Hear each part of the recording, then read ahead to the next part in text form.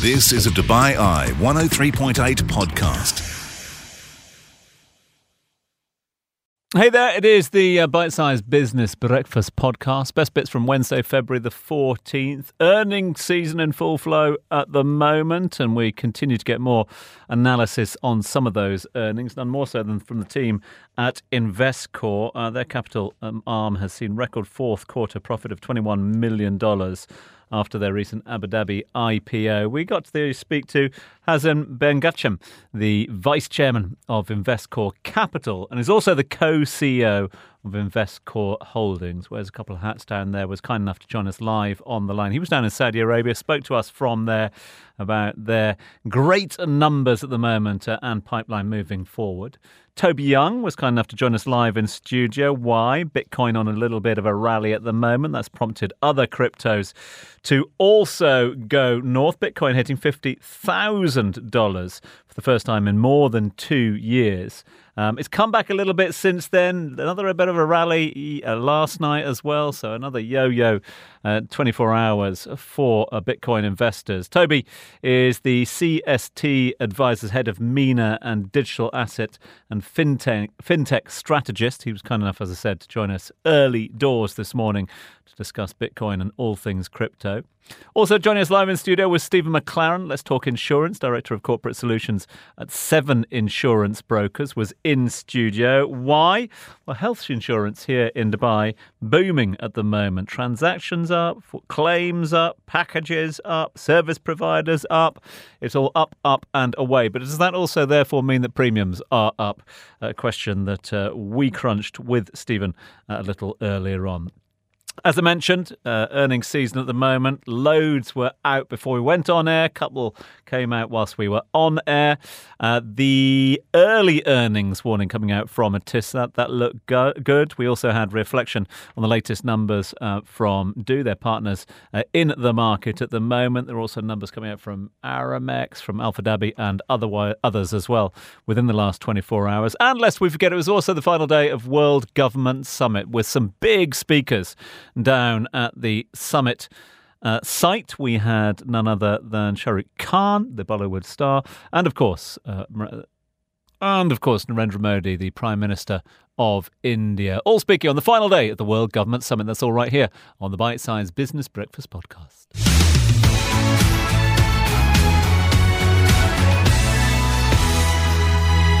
Earnings season is coming to a close, and we've got earnings coming thick and fast at the moment. In Abu Dhabi, within the past half an hour or so, we've had numbers from Etisalat. Now, it's only what they call preliminary financial results from Etisalat. We haven't got the full shebang, the full report, but profit little changed last year, just over 10 billion dirhams, pretty much the same as 2022, but no commentary from the bosses at Etisalat. Tom, am I right in thinking when you were at the World Government Summit yesterday that you were rubbing shoulders with the boss of Etisalat? With one of the bosses, not the buses, they've got loads of buses of Etisalat, but one of the bosses of the, because it's such a huge company now. What's the numbers that I was basically down at the Government Services Forum yesterday, part of the World Government Summit, and we were talking to Khalifa Al-Shamsi, who's the head of the e&Life side of things. It's become, basically the panel was all about super apps. You had e&, there, you had Digital Dubai, Dubai Digital, or Digital Dubai, and their Dubai Now app, and then you had TAM from Abu Dhabi as well, and there was sort of crossover in the whole thing. And yeah, we were talking to Khalifa Al-Shamsi of e&Life about their sort of scope at the moment. Remember that and of course Etisalat, as it was known before here and it still is in other parts of the world, still has such a sort of global footprint. So I think it's 160 countries that they're active in, and over 100, I'm going to get the numbers wrong, I have to check the script, 192 million users a day or something like that accessing some of their services. So, it's pretty extraordinary. But yeah, they were down there and obviously talking about the future. AI might have been mentioned, as it pretty much was on every single forum, and will be moving forward to the growth of the super app, the era of the super app at the moment. So we got numbers very sketchy from, call it what you want, We call it Etisalat. They call themselves E&, in their corporate blur, but actually their official name of the company is Emirates Telecommunications Group Company, PJSC. But that's why it's just stumbled a little bit, because I think, are they still Etisalat in like Egypt, where obviously they're quite significant? They are here, aren't they, as a consumer brand? The whole point of E&, is that we're Etisalat and lots more cool stuff. I don't know. But it's the same with Do. Because we're talking about Do profits out. They came out yesterday, and actually their numbers were up sharply. Different story to Etisalat. Numbers were up sharply. Record profit for Do. They're not called Do. It is, let me pull up the Dubai Financial Market website. They are Emirates Integrated, blah-de-blah-de-blah. What are they called? I should know that because in some senses, we're a related company because Dubai Holdings got a stake in them, and so have we as well. Emirates Integrated. No, Emirates Integrated is Etisalat? Hang on, I've got the Do numbers here. It's doing Etisalat. It was so easy, wasn't it? I've got the Do numbers here, wait there. I can find that for you. Emirates Integrated Telecommunications Co., EITC, because they've got Do and they've got some other stuff. Virgin Mobile is also part of that, isn't it? Oh, okay. Yeah. Go figure. Etisalat did perfectly well. Profit flat. Do did a little bit better. Profit up.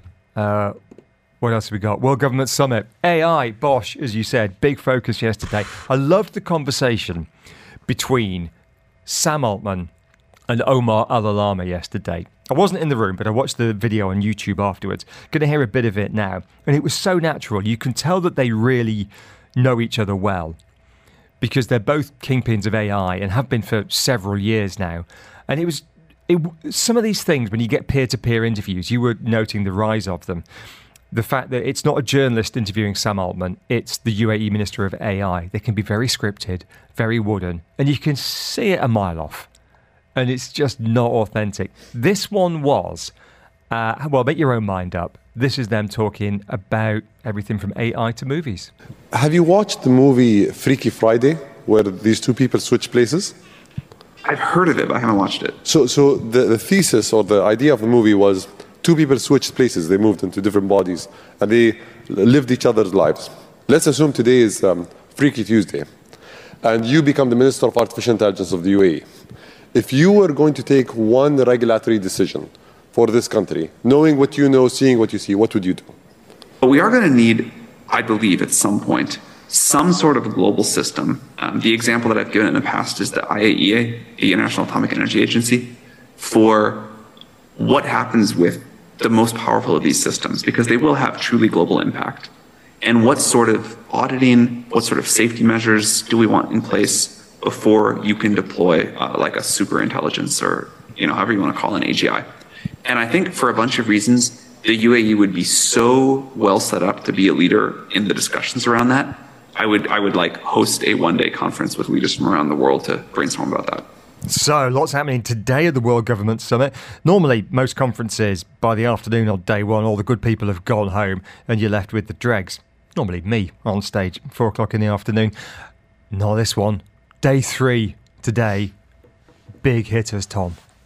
Ain't they just? And judging the traffic yesterday, I was struck by the traffic yesterday because there's a weird sort of, the Mina Salam, the Madinat area, it's one road in, one road out, isn't it?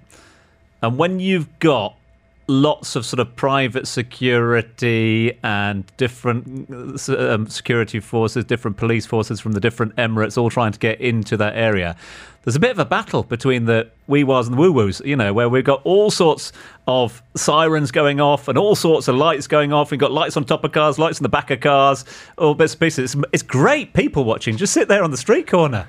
God, I wonder who's in the back of that one. And they all sort of cut in and get their way forward.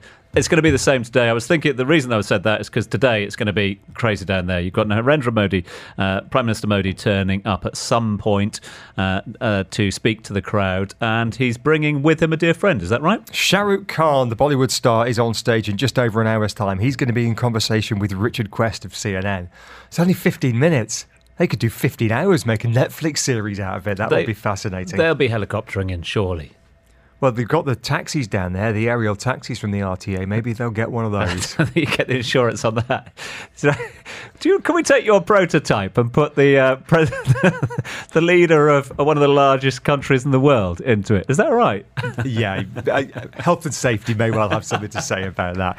This is the Bite-Sized Business Breakfast, exclusively on DubaiEye1038.com. Talking health insurance now, because we've got new data out from Dubai, from the Dubai Health Insurance Corporation, which is part of the Dubai Health Authority. A new report out. We don't have a massive amount of comparative data, but here's what we know. Last year, 22 billion dirhams worth of claims went through that system, and that works out at an average of about 500 dirhams per claim. We don't know what it was in 2022 or 2021, but it's still, it's a big number, but it works out about 5% of GDP, which is actually quite a small number. We know people care deeply about health insurance. So, Steve McLaren's with us in the studio. Stephen McLaren, Director of Corporate Solutions, 7 Insurance Brokers. Stephen, good morning. Good morning, Richard. So, let's talk about this data briefly. What was your takeaway? I think it's clear to see that the transactions are increasing all the time. From my anecdotal conversations with healthcare providers, they're jam-packed full with patients. So I think there's definitely an increase in terms of activity in the medical insurance world. We've got comments that I was reading from the Emirates Insurance Association. Fareed Lutfi there is one of their heads, and he reckons health insurance premium inflation in the UAE is between 5 and 10% a year. And I've heard figures like that, 8% as well from the industry. What's your best? It's more than a guess, your informed opinion. I would say it's over the 10%. There are surveys out there. There's some large brokers like Alphatane Willis, under Willis, Aon and Marsh that do annual surveys, and it's somewhere between 9 and 11% typically. It depends where the data comes from, but overall I would say it's definitely into the double-digit figure and has been consistently for the last 10 years. COVID dipped it a little bit, but overall that's the sort of figure. Are we claiming too much? And I'm more guilty than most people about this. But the number of health insurance claims through Dubai last year was 44 million. Now, I don't have a precise figure for residents of Dubai population. 2-3 million? That's about 11, 12 claims per person per year. That's a lot, Stephen, is it not? The short answer is yes. I certainly think that the claims data that I get as a broker should be more about how many times does the membership actually go and see the doctor. That 8 or 9 times is not something I'm surprised at all. We don't need to see the doctor that often. So I think there's no perfect healthcare model, but medical insurance, because people are insured, allows the medical facilities to say, come in, fill your boots, don't worry, the insurance company is covering it. So I think that's part of the evidence of what's going on. And yeah, going to the doctor too frequently. We spoke earlier off air, try and avoid going, get fit. Prevention is better than cure. Brandy Scott's not here today, but she would say something like, better to build a fence at the top of the cliff rather than have an ambulance at the bottom of a cliff. But the incentives of the insurance company, once you've paid your premium, and if you've paid quite a lot, or if your employer has, you think, well, I've got it, so I'm going to use it. So are the incentives wrong there? I think one of the problems is that each medical insurance policy is done year by year. In an ideal world, which is very hard to find, is to get a plan where insurers could have a policies that make it more sustainable, spend more on wellness and prevention. Because if you look at most medical insurance policies, there's not a lot in there about prevention. And in discussions with clients, it's not a topic that crops up unless that particular person is into wellness and prevention. Let's talk about health insurance for older people in particular, because rising insurance costs are a problem for fit young people. But if you're retiring here as an expatriate, it really is an issue. We had a comment. Someone reached out to me actually on LinkedIn just a couple of weeks ago to explain that their medical insurance bill had gone through the roof. I'm not going to give you his name. He lives in, Neil, I'll give you his first name. Lives in Ras Al Khaimah, and this is what Neil told us. I am currently 63 years old and my wife is 61-year-old. We have no ongoing health issues. We're both fit and healthy, exercising regularly, etc. Recently, I received the insurance renewal for the coming year, and we are facing an 80% increase in the premium. I really feel as older people in the UAE, we are being penalised and just some arbitrary figure applied to our premium. Now, Neil says he did have an accident last year, so he did make a claim, but 80% is significant. Just before I get your reaction, Stephen, listen to this as well. This is Dr. Azad Mupan, who you know well. He's the founder of Asta DM Healthcare, one of the big insurance groups here. We spoke to him a couple of weeks ago about trends for 2024, and he said, particularly for old people, he didn't really have many words of comfort for people like Neil. This is what he had to tell us. It's going to be definitely more expensive. When you look at it, it's a 80-20 rule. 80% of all your healthcare expenditure will be paid during the last 20% of your lifetime. So as people get old, more and more expenses are required because you get one illness over another and over another. People, as they age, the cost goes up significantly. Cost goes up significantly. So what can we say or do for the Neils of this world? He says he walked 45 kilometres in Ras Al Khaimah this weekend. First of all, Richard, I'm not surprised that there was an actual accident or some sort of claim, because what typically happens for individual policies is whatever you claim as an individual, as a family group or on your own, that will just be lumped onto the following year's premium. So the chances are he claimed, a little bit, quite a bit more than what his premium was. It's just why it's lumped in. So if we start off with insurers are not a charity, they're trying to make money. So that's the starting point. What I think we need to do here in the UAE is the government wants people to retire here, is to get some sort of legislation where there's a pooled fund for retirees. I'm going to say it's almost like a national health service in a way. It could still be an insurance model, but each individual is not having claims affecting the following year's premium, because otherwise this is going to go on all the time. Isn't that the very nature of insurance? It's about pooling risk, isn't it? Even with a private company. Is that happening at all here? Not much at all in individuals, and that's exactly the problem, Richard. People's perception, particularly we're all here from the UK, is that it would be a pooled risk. We're not having that. It's effectively your own money managed by an insurance company to look after your medical health, and they're trying to make money on top. So the model needs to change if we're going to have a sustainable retiree future for people here. But that would need some kind of government legislation, regulation, call it what you will. I mean, you could get some bold insurance companies that would try it, but the problem would be is that if you've got some people that are claiming a lot and others that are not, some people will feel they're missing out. So it's that chicken and egg situation. So I personally think it's got to be a government-led or legislation-led pooled fund available for retirees. So if you've got one insurance company that does this whole pooling of risk, if you've got dodgy hips and you think, I'm going to need a hip replacement in the next couple of years, you're going to go to that insurance company. That's the problem. So it's all or nothing. Yeah. Prisoner's dilemma, microeconomics 101, and call it what you will. Yeah, there's so many companies out there like Insurance Market, Policy Bazaar, I had it advertising before, other companies out there doing this aggregating site, and just you can swap and change insurers when you wish. One of the other big problems as an individual is when you start to claim, particularly in retirement, you have to disclose that if you move to another insurer. So you're getting that noose round your neck to an extent as well. So it's really tough, and that's why I think it needs legislation support. Finally, 30 seconds. We don't have that pooled insurance scheme yet. Hopefully, maybe one day. 20 seconds. What advice could you give to the Neils of this world? One of the things I could suggest is just take an absolute basic policy. So if you're going to see a GP, you pay that cost yourself to most of the time, and then take out an inpatient policy on top, which is just for the serious stuff. So that's perfectly possible and allowed to do in Dubai. Stephen McLaren, good to hear from you. Thanks for joining us this morning. Director of Corporate Solutions at 7 Insurance Brokers. It's the Business Breakfast, Dubai Eye Radio, Dubai One Television. Catch up on the business headlines with the Bite-Sized Business Breakfast. The question is, where does Bitcoin go from here? You could catch me running up the Bitcoin. I spent 6,000 on a Bitcoin. Yeah. Bitcoin. I got Bitcoins. Bitcoin. That is Soulja Boy and Bitcoin in the studio. We do not have the American rapper from Atlanta, but we do have the head of MENA and digital asset and fintech strategist at CST Advisors, Toby Young. Morning, Toby. Good morning. Up or down from here? I think it depends. We are definitely overbought on the charts, but I do believe we will see a small correction before heading higher again. I think we're on a one-way train to a certain extent in the longer term. One-way train to a certain extent. Where do you see this 5 years from now? 5 years from now. I mean, I was ready for you to ask me 3 months from now.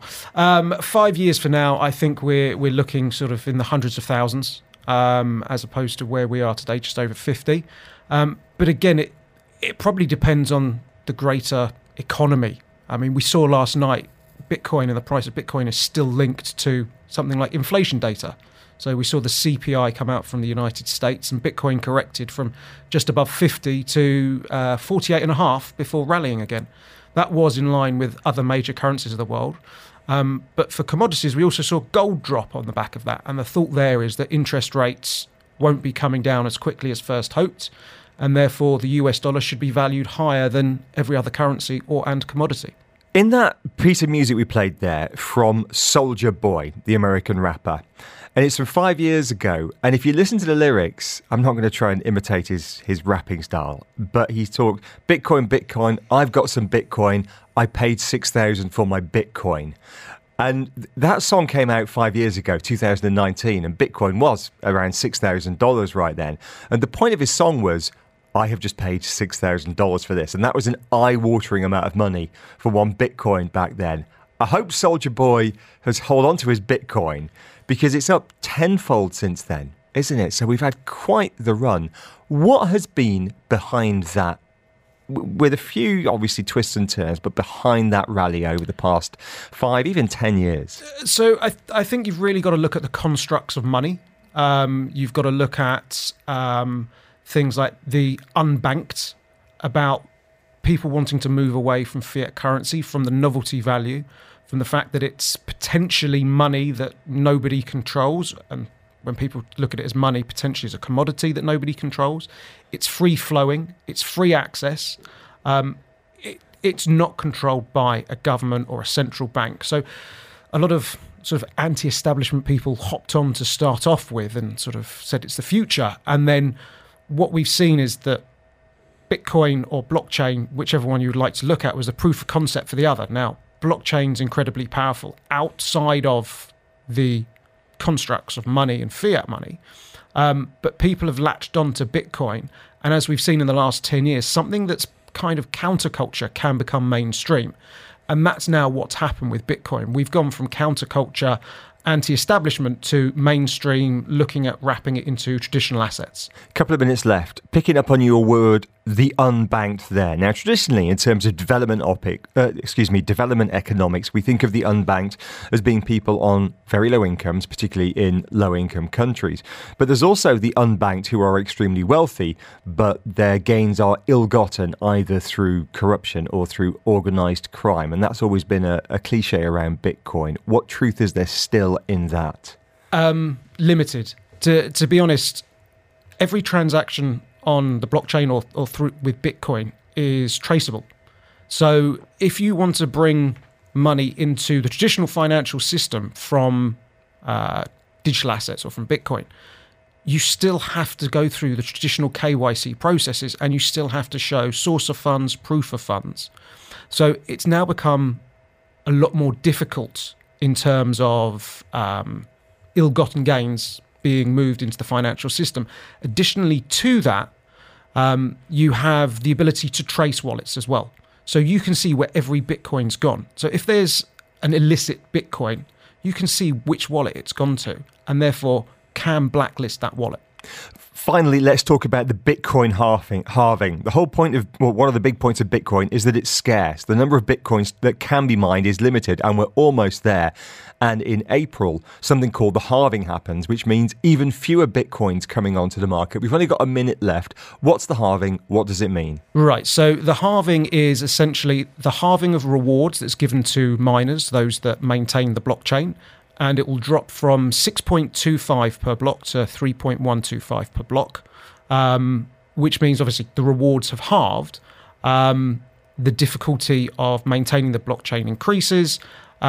That creates more scarcity because there's less supply being released. If we look at Bitcoin today, over 95% of it's already been mined, even though it will continue to be mined till around 2140. If I was to give you $50,000 today and said, I want some crypto, would you put it all on Bitcoin, or would you diversify and give me a bit of Ethereum, a bit of Doge maybe? I would diversify. Ethereum, yes. For me, Doge, no. I like coins that have utility and fundamentals to them, that actually have a project that is clearly defined.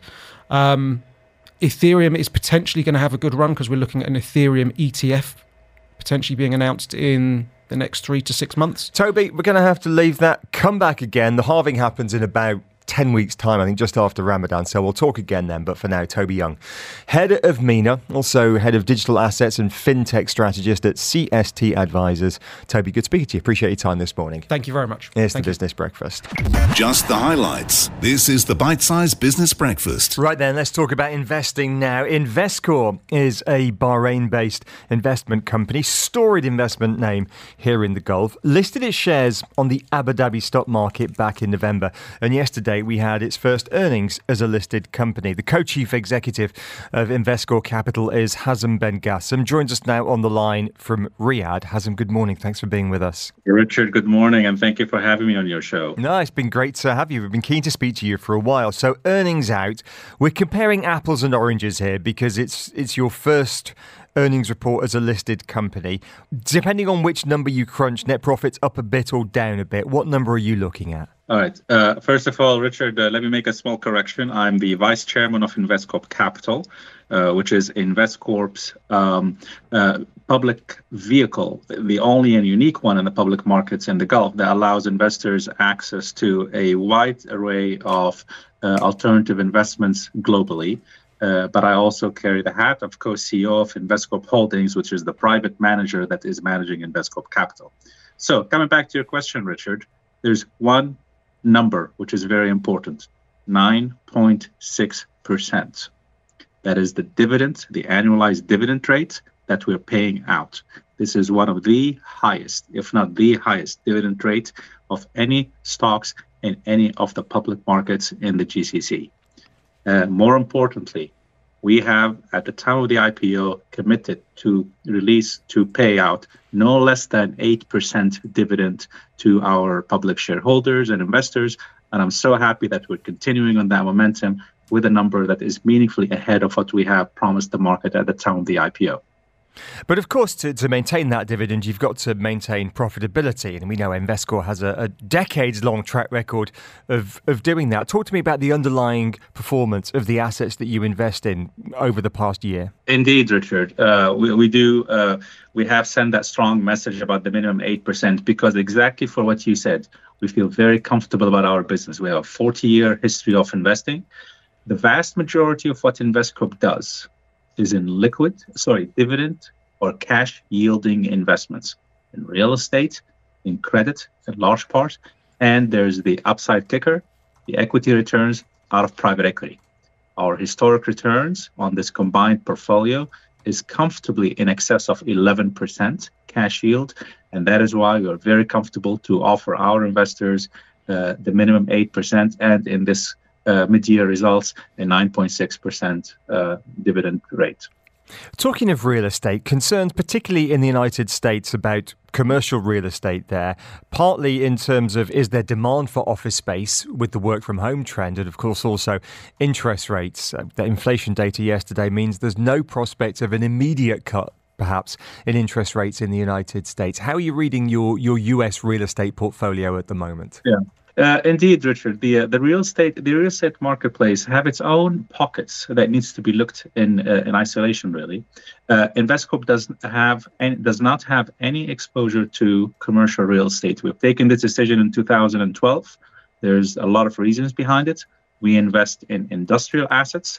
The nearshoring happening in North America have skyrocketed that sector. Student housing, multifamily homes, warehouse and logistic facilities. These asset classes within real estate continue to be vibrant and continue to do well. But you're right, hospitality, commercial will perhaps have its own trend. But fortunately for our investors, these are not areas or sectors which we have over the last decade or so been investing in. It's interesting that you say that the nearshoring trend of bringing manufacturing back into the United States is real and that you're investing in it and have been for some time now. A cynic would say, well, this is just political posturing from whichever political leader happens to be in power. We're bringing manufacturing back to the United States. But from what you're saying, there is some substance to this trend as well. So, Richard, here are the underlying trends. First of all, definitely at the policy level, and it's very interesting whether it's a Republican or Democratic administration, the policy has been very, very consistent, which is to bring jobs back to North America, to the U.S., and that is happening. But here's a much more interesting trend. Two variables, very important. First of all, the cost of manufacturing is becoming significantly lower in North America than in Asia. Why is that? Inflation, transport costs, but also a lot of the tax benefits and incentives that the U.S. administration have put in place have really made it very efficient to bring a lot of those industrial processes back to North America. But here's a second trend, which is very interesting. Technology. Technology is playing a very important part in automating a significant part of industrial parks. That means what historically would have seen a factory with hundreds and thousands of employees running around and building something. Today, a lot of that is robotic-based. When you have robotic-based, the cost advantage, the human cost advantage of taking industrial production to other parts of the world have pretty much subsided. And that is why this trend is for real, and this trend will be with us, we suspect, for decades to come. You're in Riyadh at the moment, we understand. Talk to me about the investment targets that you've got in Riyadh at the moment. Not specific names, I know you're not going to do that, but in terms of sectors, trends, themes that you're playing there? Well, first, Richard, I'd love to talk about what we have done in Riyadh and Saudi in the Kingdom, and that is terrific. One of our latest investments, Noornet, which is one of the largest internet service providers here in the Kingdom, and doing some terrific job for its enterprise clients. But in general, Saudi, very similar to many other parts of the Gulf, such as the UAE, Bahrain, Oman, Qatar, they have been really their growth strategy and their diversification strategy away from fossil fuel that has been articulated now about a decade ago has been playing an incredible part in making this region one of the most attractive, stable, and sustainable regions for investments to global investors. That is an area we're playing in. We play in pretty much in the private equity side in three very core areas: healthcare, business services, and technology. We see a lot of momentum here in this part of the world, in the Kingdom specifically. But also the interesting trend, Richard, over the last particularly 2 decades have been most of the successful businesses in the Gulf are family-owned. And there is more and more a comfort within those family-owned businesses to bring a professional investor, such as an Investcorp, and then for that investors to play a part into institutionalizing that business and preparing it for a public listing on the local markets. I suspect this trend of taking private-owned businesses into the public markets in UAE, in Saudi, and other parts of the Gulf is a trend. It's a terrific trend for the markets, for the investors, and for the business owners in the next decades to come. Hazem, thanks very much indeed for joining us today. Hazem Ben Gassem of Investcorp. 2 requests for you. Firstly, next time you're in the UAE, do please come and see us because we'd love to have an extended chat. Second thing is, my wife's in Riyadh today on a business trip. If you see her, do us a favour, buy her a bunch of flowers, send me the receipts, and we'll square her when you're back. But for now, Hazem, we'll let you get back to work. Hazem Ben Gassem of Investcorp there. Their first annual quarterly earnings out as a listed company in Abu Dhabi. This is the Bite-Size Business Breakfast, exclusively on DubaiEye1038.com. You've been listening to a Dubai Eye 103.8 podcast. To enjoy lots more from Dubai Eye in the United Arab Emirates, just go to DubaiEye1038.com or find them wherever you normally get your podcasts.